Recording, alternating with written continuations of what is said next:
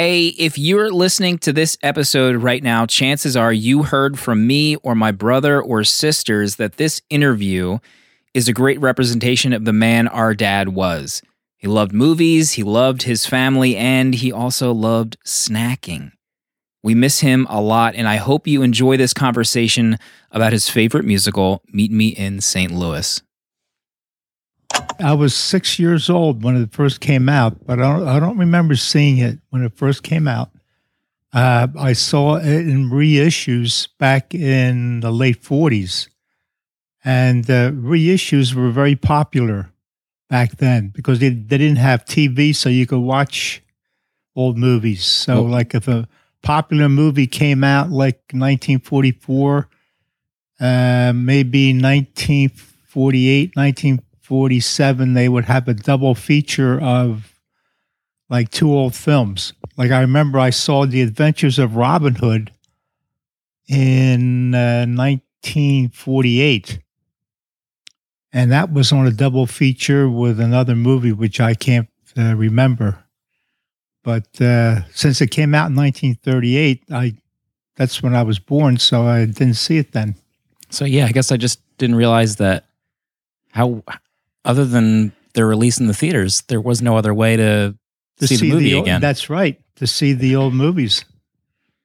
And I remember seeing the coming attractions for The Adventures of Robin Hood because it was in Technicolor, which was very rare for 1938. Mm-hmm. There's only a few movies made in color at that time. So, what were the differences from Technicolor to the other films at that time? Well, Technicolor, like if you see the Adventures of Robin Hood now, like on DVD, it's like watching a painting. Mm-hmm. The colors are so vivid. And because I remember watching that HD DVD that I had. Yeah, that you got that version that was so crystal clear. Gosh. Well, see, that the original Technicolor back in the 1940s through the early 1950s, they had to use 3 huge cameras. It was a very expensive process and it was very time consuming. Mm-hmm. But it gave you the most vivid color. And so like around 1953, I think, they stopped using that process of the 3 huge separate cameras. And they went to what they call Kodachrome process. So even though like you see movies in the 1950s and the 1960s or even the 70s, some of them have in Technicolor. But it's not the original Technicolor. That's when you see a copy of Gone with the Wind or Meet Me in St. Louis or Robin Hood, the colors look much different. Yeah. Than the colors that you see today. So Meet Me, for those that haven't seen it, Meet Me in St. Louis is a musical. And were musicals just a separate genre back then? Like what percentage of movies that were out in theaters were musicals around then? Oh, there were much more. There was a lot of musicals. MGM, who was known as the best studio to put out the lavish musicals. 20th Century Fox, Betty Grable was at one time she was #1 at the box office in the 1940s, and she made movies for 20th Century Fox. Made some great musicals. Paramount Studios had musicals with Bing Crosby, Fred Astaire, Betty Hutton. So I really do just a heck of a lot of musicals, probably as much as any other thing like drama or westerns. Why do you think they ended up going the wayside of just having to go to see a play? Why do you think they stopped making musicals? Because they back around I'll say around 1955 or so, when television really took hold, there weren't as many people going to the movies, and musicals were very expensive to make and very time consuming because of the rehearsal time that you had to use for the dance numbers, the choreography, the lavish sets, and all that jazz. So it just got too expensive because people don't realize in 1946, right after 1 year after World War II, there were 90 million people who went to the movies every week. Wow. And as television started to take a foothold back in the late 1940s, starting in the early 1950s, the attendance really stopped. It really dropped. Mm-hmm. I'm not sure what it is now. It might be like I don't know. Maybe 18 million people go to the movies every week. Plus, there's a lot of other things to occupy people's interests. Yeah. Movies were probably a huge primary thing to escape from. Movies and radio were the two big things. Now you have TV, books, games, a lot more. Yeah. So Meet Me in St. Louis has Judy Garland. Maybe most people listening know that name, but it's about a family going through seasons, and then they might potentially move from St. Louis to New York City, and there's drama in the family. Yes, that's the big storyline. Whether the father wants to move to New York City because he thinks the promotion would really help the family, and initially, as you saw, the family was excited, and then they started having second thoughts, and they didn't want to go. But it also takes place some 40 years previous. It takes place during 1904, where the St. Louis World's Fair, right, which I think at the time was called the Louisiana Exposition Purchase. Exposition Purchase, or vice versa. Mm-hmm. So I had to look that up. I had no idea what that was. Mm-hmm. That was a big thing back then. It looked like it was kind of like the initial, I don't even know how to describe it to people now. It was almost like a temporary Disney World. Yeah. Yeah, you're right. And I remember reading at the time, people kind of just thought it as like an entertainment thing to go enjoy. But looking back, a lot of people consider it like a huge cultural moment, and for the arts, and for a time period that people were able to appreciate certain things that they don't normally do at the time. Looking back, it looks nicer now. But what struck me too is I've ever watched musicals, but that's like one of your primary movies. That's my number one favorite musical of all time. It was funny because having not watched a musical maybe in like 25 years, the movie starts out and then there's this little girl that just starts breaking out into song. Yeah. She was, I don't know, she was going swimming and then she went back upstairs. They started singing Meet Me in St. Louis. Meet me in St. Louis, Louis, meet me at Don't tell me the lights are shining any place but there. We will dance the hoochie coochie. I will be your tootsie wootsie. Meet me in St. Louis. And wasn't that a neat scene? At the beginning of the movie, where you see the mansion, the Victorian mansion on a hill. Oh, it just took you back, to that time period. And then you see some snow scenes, people in sleighs and the horses riding in front of the mansion, where it was supposed to signify, well, this is the winter season part of the story. Yeah, and they went through different seasons. They went through Thanksgiving, Halloween. But I actually got sidetracked watching the movie because there's 5 or 6 people in this family. They have this big mansion, and he says he's a lawyer. But even later in the movie, one of the daughters talks about how the house that they're going to buy in New York, if they move, it's not going to be anything compared to this. Yeah.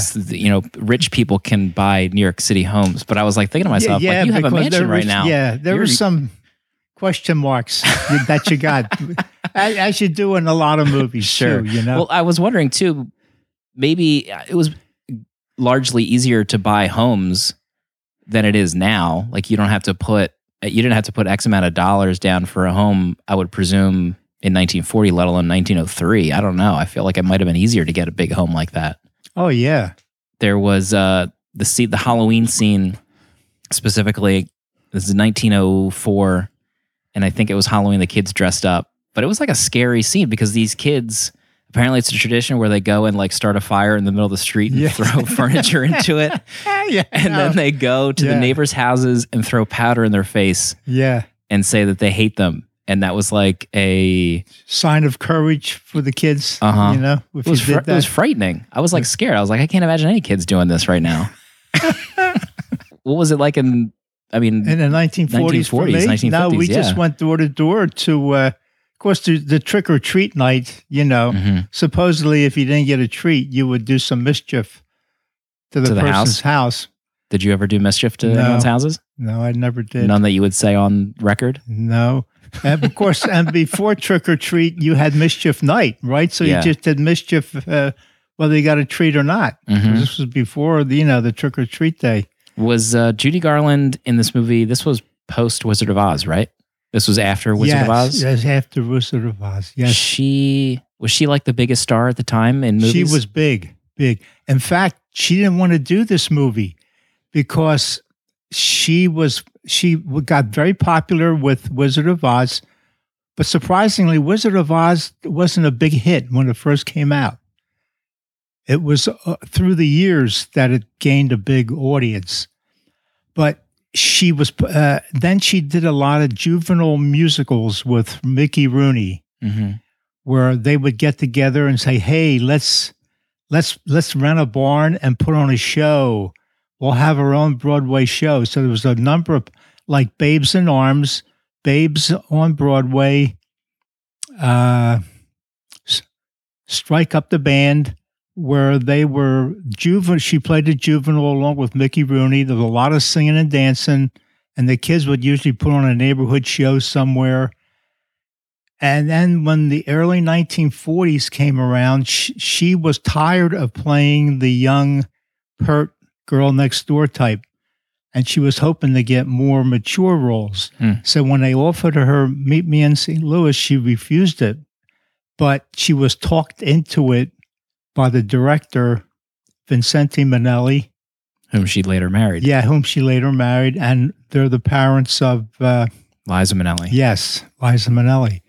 And boy, as it turned out, she was so happy she did it because it was one of the biggest, probably the biggest movie hit that she did. She did one in 1948 called Easter Parade, which was a big musical too with Fred Astaire.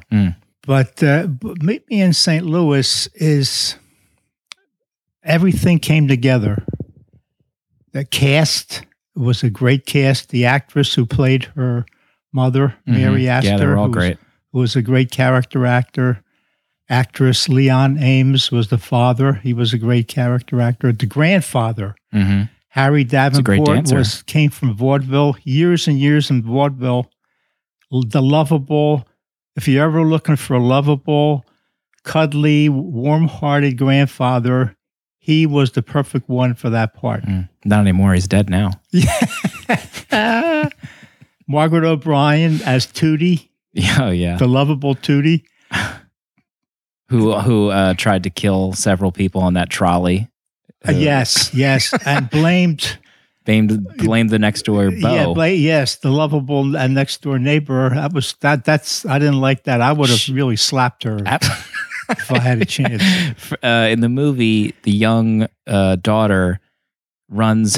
So they hear her scream down the street, and Judy Garland carries her home. She's got like a cut lip and a tooth missing. She says the next door neighbor tried to kill her, and she barely escaped. So they just take her in. The doctor comes, and then later you find out that they threw a dummy in front of the trolley, trying to get it derailed, and they had screwed it up, and she got hit by the trolley. But there was no repercussions from that. She never really got in trouble at all. She had ice cream that night. Yeah, she should have been disciplined in some way. Because Judy Garland even went after the neighbor to try to defend her sister. She hit him. And he had no idea what she was talking about. And in real life, Mary Astor, who played the mother, really wasn't that crazy about Margaret O'Brien. The kid? Yeah, because in later life, she said every time she looked at Margaret O'Brien had this expression like she was about to do something terrible. I wouldn't trust any young child who could act at that age Yeah, I know. that well, because I would think something was going on Oh, yeah. at some point. I mean, of course, Shirley Temple was the biggest child star ever in movies, but I was never big on child actors. To me, the first thought I had was, what a spoiled brat, you know? But there's one child actor that I really cottoned to, and I loved this child actor, Macaulay Culkin, in the Home Alone movies. Yeah, it's one of James's favorite movies. Really? Mhm. Yeah, I just thought he was great and not obnoxious, and he just didn't rub you the wrong way. He was just a lovable kid. I guess because he was so natural. He was really, I think he was underappreciated as an actor, really. Plus, I think he got messed up in drugs Yeah, later he in did. life. Yeah, what probably a lot of happened- popular child actors yes, have. Yes. But just think of the music. Mhm. The great songs that came from that movie, originally written for the movie, not taken from Broadway, like The Boy Next Door, Mhm. classic. The Trolley Song, Yeah. classic. And when they're about to move the next day, and Margaret O'Brien goes out and knocks down all the snowmen that she built because she's so terrified about moving, and they're at the window. She's at the window with Judy Garland, and they're looking out the window, and it's snow on the ground, and Judy Garland sings the classic Christmas song, "Have Yourself a Merry Little Christmas." Have yourself a merry little Christmas. Let your heart be light. Next year all our troubles will be out. Margaret O'Brien is alongside of her listening, and you can see the tears going down her face. She had the ability to cry at the drop of a hat. The director told her, "I want you to start crying right now." She could do it. Wow. Yeah. Jeez. Yeah, there was a lot of great songs in the film. Yeah. And Skip to My Lou.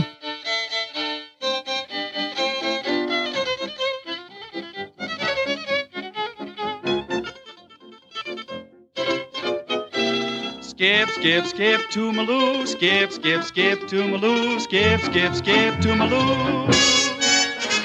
Put on your Sunday go-to meet, and I'll take you by the hand. You will be my dancing partner. We will dance to beat the band. So join the promenade and leave. And hearing of you course, sing that. Meet Me in St. Louis.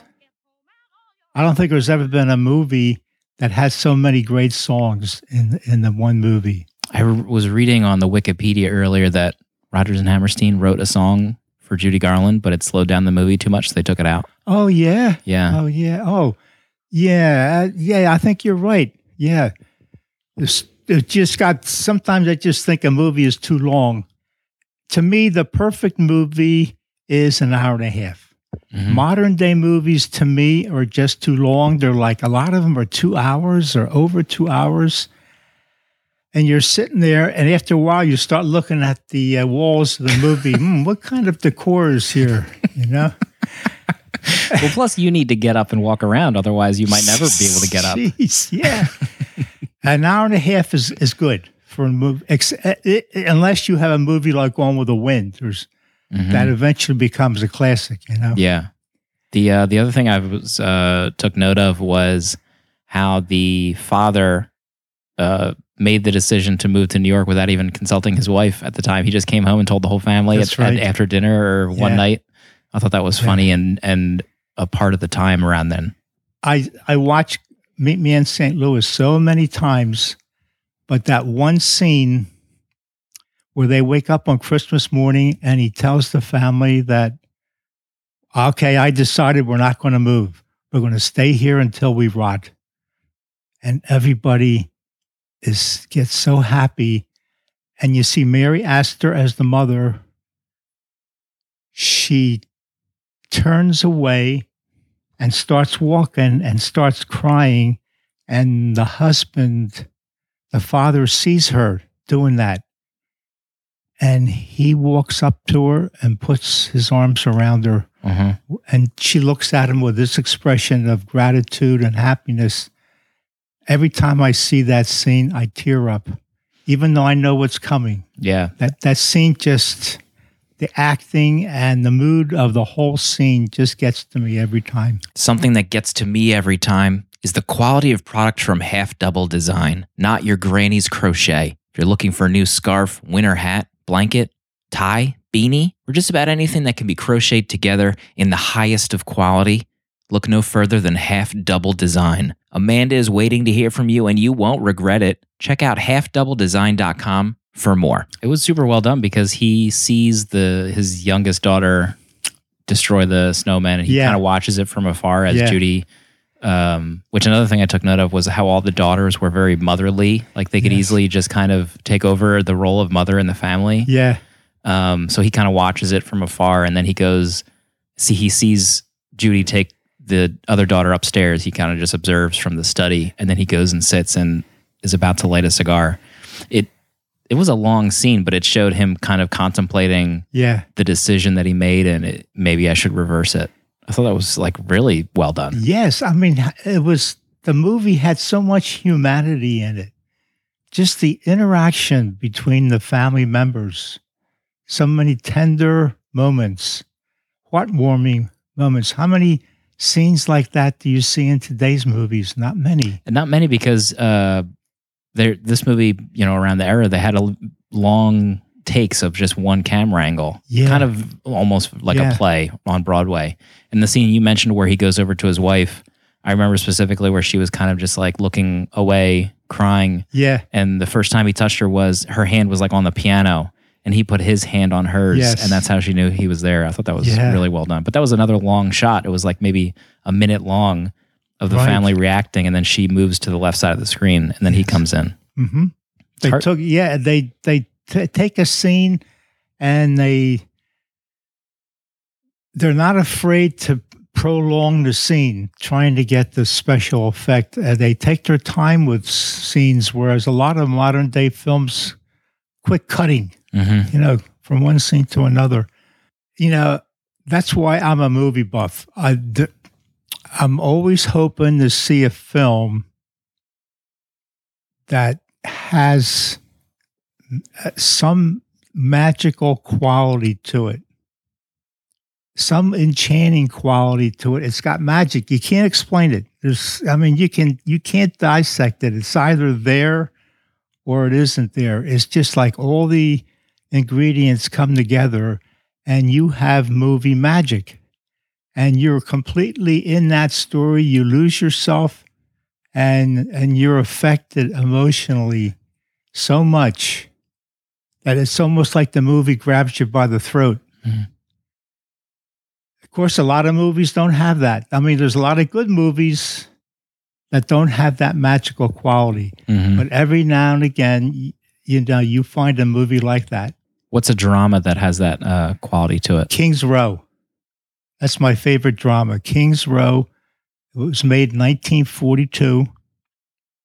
Great cast. It was from a best-selling book.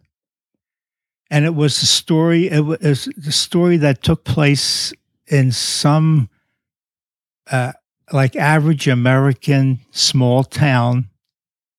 And for 1942, it was pretty daring. And in fact, the book was so daring that a lot of the scenes you never saw in the movie. But it tried to show you what goes on behind closed doors in a seemingly respectable family. Mm. And this was, it came out in 1942, but the story itself took place in 1905. So similar to Meet Me in St. Louis. Yeah. Yeah, but didn't have that wholesome quality that St. Louis had, because it took you behind closed doors to find out how screwed up some families really are. And it had some frank sexual talk and even some frank sexual scenes, which was unusual for that time period too. But that was another movie that grabbed me emotionally in a different way. Mm-hmm.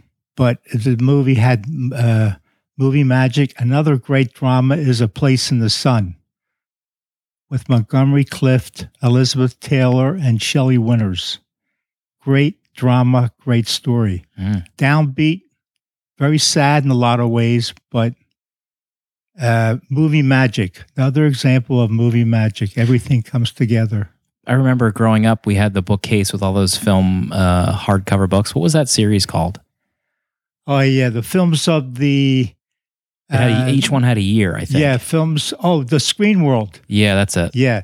The Screen World is a publication, a hardcover publication that came out every year from 1949. I think they still put it out, but I'm not sure. It gave you every movie that was made that year, gave you scenes, picture scenes from the film. And at the end of the book, it told you all the prominent film personalities that died during that year. And it gave you pictures of what they called promising personalities of, say, 1949. And it gave you a list of all the foreign films, plus photographs from every foreign movie that was ever made. Expensive. It was expensive for the time that I started buying it, because I think it was like $18 a copy. I still have every one that I bought. Really? I guess I have about from 1949. Well, I had to go back in time and start buying back issues, because I really started collecting it in 1953. They're thick. They're like hardcover books, right? Nicely done hardcover, good quality paper too that it's on. You haven't ever tried to sell those, have you? No, I've donated a lot of my movie stuff because it's just too much. But the Screen Worlds, I'll always keep. So if you want them, I'd love them. Oh yeah, so you can have them. Yeah, because we could put them in that our reading room or our fire for room your bookcase. For the bookcase. Yeah, I remember. I think when I was a kid, I remember going through those. And I think I looked through 1989 to find out what it said about Batman. And I remember seeing still photographs of the movie Batman. Oh, yeah. And earlier in the show, I referenced going through Wikipedia, but that was essentially the Wikipedia of the time on a lot of things, because you got to see the inside details of those films being made and kind of like set photos. And you couldn't really see them anywhere else. That's right. Really. Oh, and also gave you a synopsis of all the Academy Awards that were ever presented, starting from 1929, I think. Who won that or who did this, you know? What do you think brought you to becoming a movie buff? When did your parents come over? Well, they came over. My parents were never movie people, but my father came over from Poland around 1918, I guess, after World War I. And my mom came over around 1926. They didn't know one another. They met after they got here. How did they meet? I don't remember that story. Lost to the sands of time. Yeah. So they were never movie buffs, or that you could remember. No, but we had a neighborhood theater because we lived in a row house in Philadelphia, Fairmount section of Philadelphia, which coincidentally, in the last 20 years, has become the in place for young professionals. Have bought a lot of homes in the Fairmount section, the row homes that I used to live in, and consequently, because I don't know what, because it's close to the Parkway, it's close to all the attractions that Philadelphia has, like the Art Museum. And but anyway, I mean, the prices have skyrocketed. Those homes. Sometimes when a builder has enough money, I think they call that gentrification. When an area, I'm not sure if that specific area has ever gone downhill, but a lot of times a builder will come in and improve the area, and then a different crowd of people come in. Yeah, but we walked about 5 blocks to go to the neighborhood theater. It was called the Fairmount, and it was, as I remember, I guess 15 cents might have been to go see a movie. And as young as I was, I think say 1948, I was 10 years old. But I would sit through adult movies and appreciate them. Like I remember seeing a reissue of Gone with the Wind, which was made in 1939, and this was a reissue in 1948. And I was enthralled with Gone with the Wind. I can remember so many individual scenes from that movie, and that was a long movie. That was like 3.5 hours. But even at that tender age, I just fell in love with movies. 15 cents. 15 cents, yes. Now they're $15. Mm-hmm. And popcorn is $15. Yeah. Candy was anywhere from 2 cents to 5 cents, I think. Mm-hmm. What do you think is some of the best movies you've seen in the last couple years? Oh gosh, the last couple years. Well, I just saw one recently that I got from Netflix called Allied with Brad Pitt. Never heard of it. And this French actress, Marion Cotillard, who won the Academy Award a few years ago for playing the French singer Edith Piaf. I think it was called La Vie en Rose. But anyway, the story took place during World War II, where Brad Pitt is an intelligence officer for the United States, and he marries a French girl who was part of the French resistance. But the government comes to Brad Pitt and says that in fact, she was heroic during the French resistance. But the government comes to Brad Pitt and says, we hate to tell you this, but we think your wife is a spy. Oh, I do remember hearing about this for the Nazis. Yeah. Good story. That was one of the recent ones. And then a few years ago, what I thought was a good movie was My Big Fat Greek Wedding. Thought that was a great comedy. That was more than a few years ago. Yeah.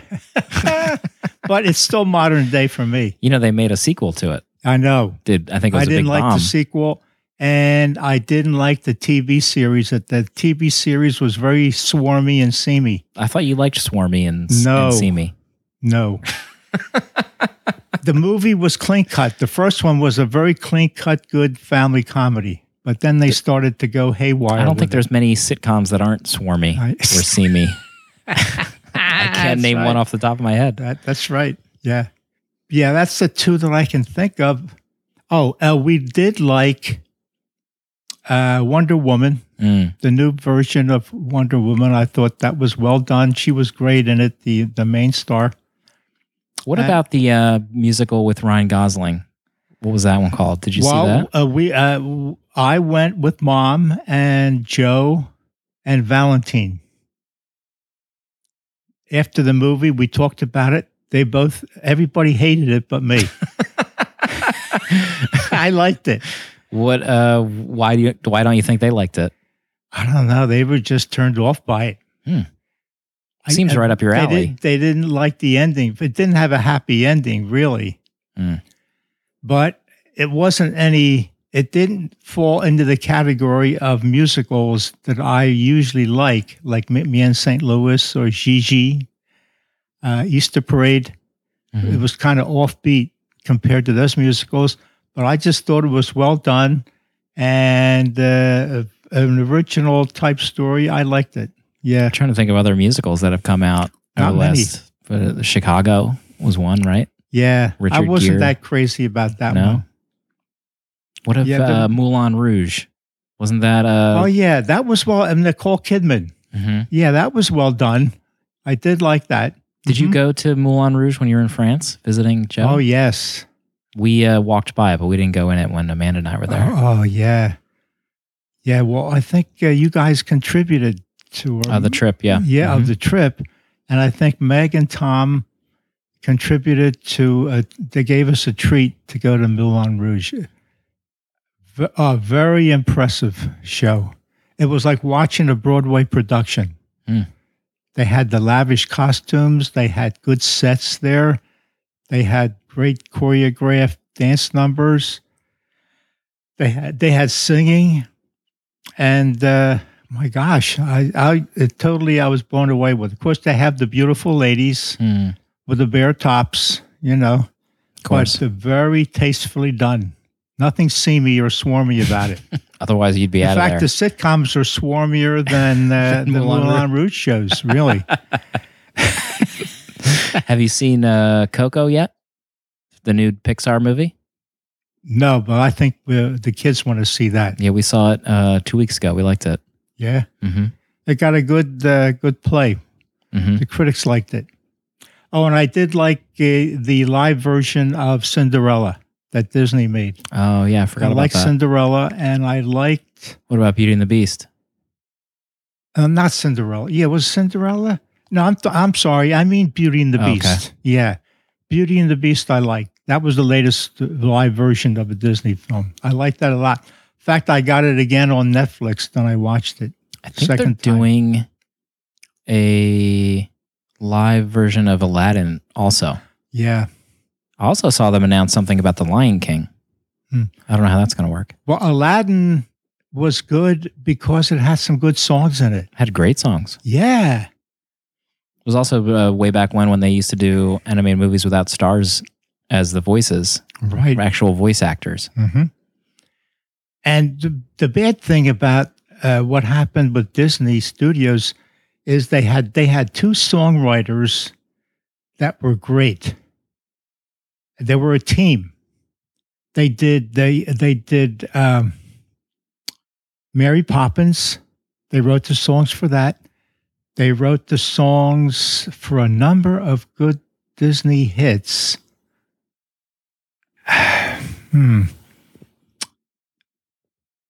They wrote Aladdin, but then the one part of the songwriting team died, and they also wrote the songs for the first Beauty and the Beast.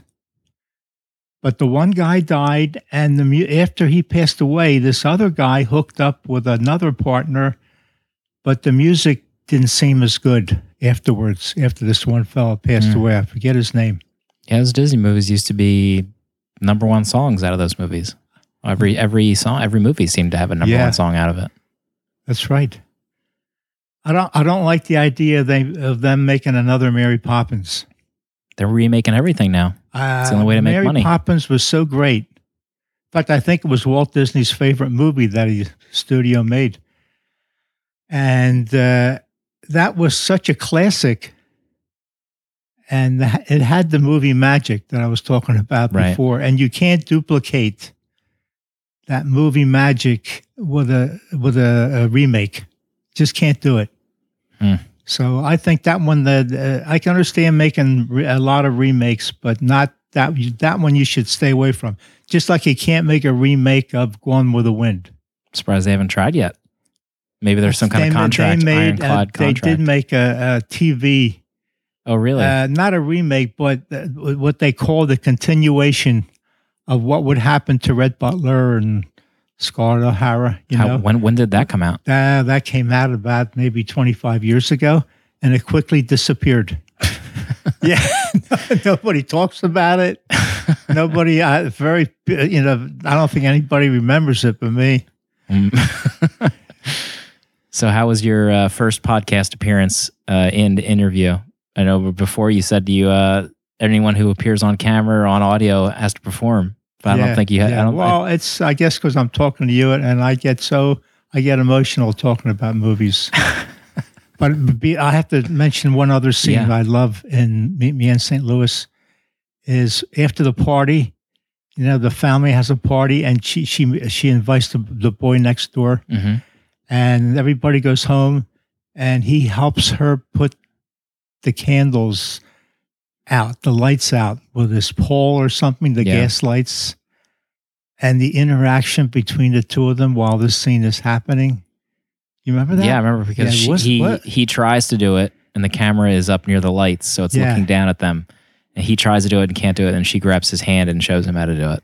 Yeah. And then when she comes down the steps and he sees her face at the railing or the balcony there, and he recites a poem, like a love poem to her, about the way her face looks in the shadows.